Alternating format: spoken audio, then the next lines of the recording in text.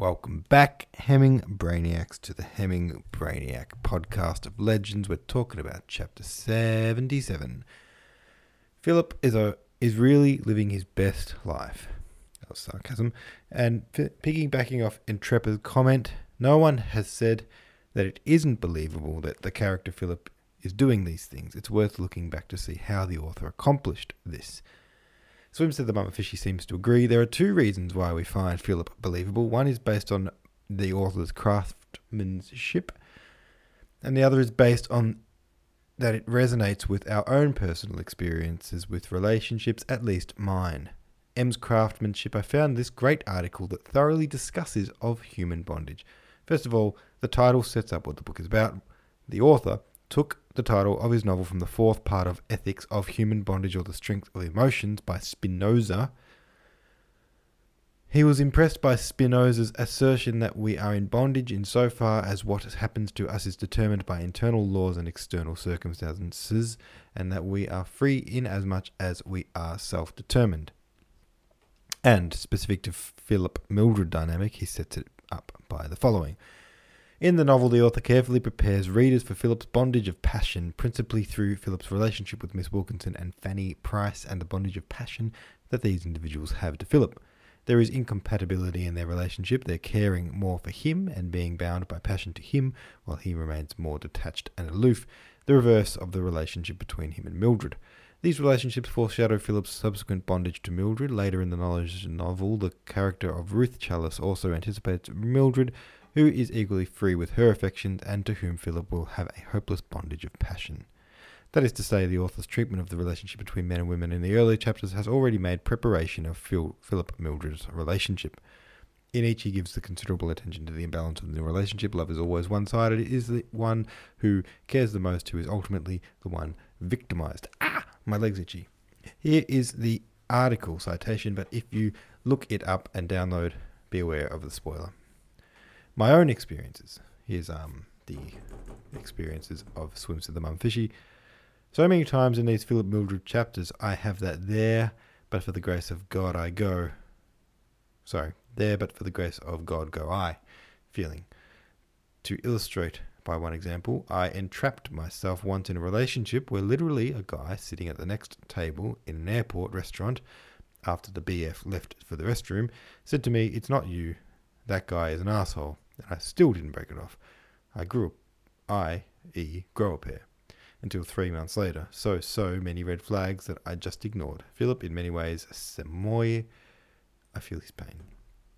Oh, we've all done silly things in the past. We've all been in silly relationships that an outsider could look at you and go, "Don't do that." But, my knee is so itchy. But that's life. Adrathea said, "Philip is living his best life, just like Cronshaw. I hope this night doesn't become the beginning of a drinking habit for Philip." Philip and Mildred have been using one another. Philip buys Mildred's affection with gifts, while Mildred buys gifts with fake affection. In this chapter, the author compares their transactional relationship to sex work. The prostitute that Philip engages accepts his invitation to dinner using Mildred's favourite phrase, "I don't mind." I think/hope this experience shows Philip that he and Mildred will never develop a relationship based on mutual affection. Also, the author's skill as a writer holds me in my own bondage to this book. I want to set the book aside because the character's relationship is so bad, but I pick the book back up again because the writing is so good. Wow. Intrepa said this, "I believe the word you were looking for yesterday was self-flagellation." And yes, indeed it was. Thank you for that, Intrepa.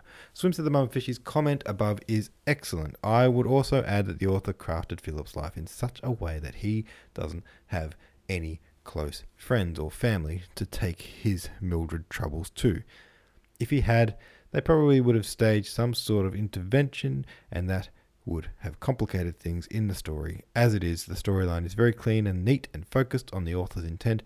Part of what makes it believable is the step-by-step descent that the character makes. I don't think we would have bought Philip paying for Mildred and Emil to go off together, but by the time we get to Griffiths, Philip is so utterly lost that we'd accept anything At this point, his self-esteem is non-existent, and all that is left is mangled, distorted ego. Oh, and yeah, he got drink drunk. Whew. Words. We were slowly set up to see Philip enjoy, or not enjoy, but I don't know, with a strange compulsion to self-torture and self-flagellation. Like earlier in the book, when he would, pray for forgiveness, and I think he would pinch himself or hurt himself, something like that, thinking that was some kind of penance to God, and that's kind of carried through. He still likes to punish himself. It's almost like he feels like the more he punishes himself, the more good karma he's going to get in the future. Maybe something like that. I don't know. I don't know how these things bloody work. Anyway, let's move on, shall we? To the next chapter 78. And that one goes like this. Excuse me while I yawn. At last, Monday came, and Philip thought his long torture was over. Looking out the trains, he found that the latest by which Griffiths could reach home that night left Oxford soon after 1, and he supposed that Mildred would take one which started a few minutes later to bring her to London. His desire was to go and meet it, but he thought Mildred would like to be left alone for a day. Perhaps she would drop him a line in the evening to say she was back, but if not, he would call at her lodgings next morning. His spirit was cowed, meaning to submit one's wishes by intimidation. He felt a bitter hatred for Griffiths, but for Mildred, notwithstanding all that had passed, only a heart-rending desire. He was glad now that Hayward was not in London on Saturday afternoon, when, distraught, he went in search of human comfort. He could not have prevented himself from telling him everything, and Hayward would have been astonished at his weakness. He would despise him, and perhaps be shocked or disgusted that he could envisage the possibility of making Mildred his mistress after she had given herself to another man. What did he care? 2 other men. What did he care if it was shocking or disgusting? He was ready for any compromise, prepared for more degrading humiliation. Still, if he could only gratify his desire. Towards the evening, his steps took him against his will to the house in which she lived, and he looked up at her window. It was dark. He did not venture to ask if she was back. He was confident in her promise, but there was no letter from her in the morning, and when, about midday, he called, the maid told him she had not arrived. He could not understand it. He knew that Griffiths would have been obliged to go home the day before, for he was to be best man at a wedding, and Mildred had no money. He turned over in his mind every possible thing that might have happened. He went again in the afternoon and left a note, asking her to dine with him that evening, as calmly as though the events of the last fortnight had not happened. He mentioned the place and time at which they were to meet, and hoping against hope, kept the appointment, though he waited for an hour. She did not come. On Wednesday morning he was ashamed to ask at the house, and sent a messenger boy with a letter and instructions to bring back a reply, but in an hour the boy came back with Philip's letter unopened, and the answer that the lady had not returned from the country. Philip was beside himself. The last deception was more than he could bear. He repeated to himself over and over again that he loathed Mildred, and ascribing to Griffiths this new disappointment, he hated him so much that he knew what was the delight of murder. He walked about considering what a joy it would be to come upon him in the dark night and stick a knife in his throat, just about the carotid artery, that's what I meant to say, and leave him to die in the street like a dog. Philip was out of his senses with grief and rage. He did not like whisky, but he drank to stupefy himself. He went to bed drunk on the Tuesday and on the Wednesday night. On Thursday morning, he got up very late and dragged himself bleary-eyed and sallow into his sitting room to see if there were any letters. A curious feeling shot through his heart when he recognised the handwriting of Griffiths. Dear old man, I hardly know how to write to you, and yet I feel I must write. I hope you're not awfully angry with me. I know I oughtn't to have gone away with Milly, but I simply couldn't help myself. She simply carried me off my feet, and I would have done anything to get her. When she told me you had offered us the money to go, I simply couldn't resist, and now it's all over. I'm awfully ashamed of myself, and I wish I hadn't been such a fool. I wish you'd write. and say you're not angry with me, and I want you to let me come and see you. I was awfully hurt at you telling Millie you didn't want to see me. Do write me a line, there's a good chap, and tell me you forgive me. It'll ease my conscience. I thought you wouldn't mind, or you wouldn't have offered the money. But I know I oughtn't to have taken it. I came home on Monday, and Millie wanted to stay a couple of days at Oxford by herself. She's going back to London on Wednesday. So by the time you receive this letter, you will have seen her, and I hope everything will go off all right. Do write and say you forgive me. Please write at once. Yours ever, Harry. Philip tore up the letter furiously. He did not mean to answer it. He despised Griffiths for his apologies. He had no patience with his prickings of conscience. One could do a dastardly thing, if he chose, but it was contemptible to regret it afterwards. He thought the letter cowardly and hypocritical. He was disgusted at its sentimentality. It would be very easy if you could again do a beastly thing, he muttered to himself, and then say you were sorry, and that put it all right again. He hoped with all his heart he would have the chance one day to do Griffiths a bad turn. But at all events he knew that Mildred was in town. He dressed hurriedly, not waiting to shave, drank a cup of tea, and took a cab to her rooms. The cab seemed to crawl. He was painfully anxious to see her, and unconsciously he uttered a prayer to the God he did not believe in to make her receive him kindly. He only wanted to forget. With beating heart he rang the bell. He forgot all his suffering in the passionate desire to enfold her once more in his arms. "Is Mrs. Miller in?" he asked joyously. "She's gone," the maid answered. He looked at her blankly. "She came about an hour ago and took away her things." For a moment he did not know what to say. "Did you give her my letter? Did she say where she was going?" Then he understood that Mildred had deceived him again. She was not coming back to him. He made an effort to save his face. "Oh, well, I dare say I shall hear from her. She may have sent a letter to another address." He turned away and went back hopeless to his rooms. He might have known that she would do this. She had never cared for him. She had made a fool of him from the beginning. She had no pity. She had no kindness. She had no charity. Oh! Excuse me. The only thing was to accept the inevitable. The pain he was suffering was horrible. He would sooner be dead than endure it, and the thought came to him that it would be better to finish with the whole thing. He might throw himself in the river, or put his neck on a railway line, but he had no sooner set the thought into words than he rebelled against it. His reason told him that he would get over his unhappiness in time if he tried with all his might to forget her, and it would be grotesque to kill himself on account of a vulgar slut. He had only one life, and it was madness to fling it away. He felt that he would never overcome his passion, but he knew that after all it was only a matter of time. He would not stay in London. There everything reminded him of his unhappiness. He telegraphed to his uncle that he was coming to Blackstable, and hurrying to pack, took the first train he could. He wanted to get away from the sordid rooms in which he had endured so much suffering. He wanted to breathe clean air. He was disgusted with himself. He felt that he was a little mad.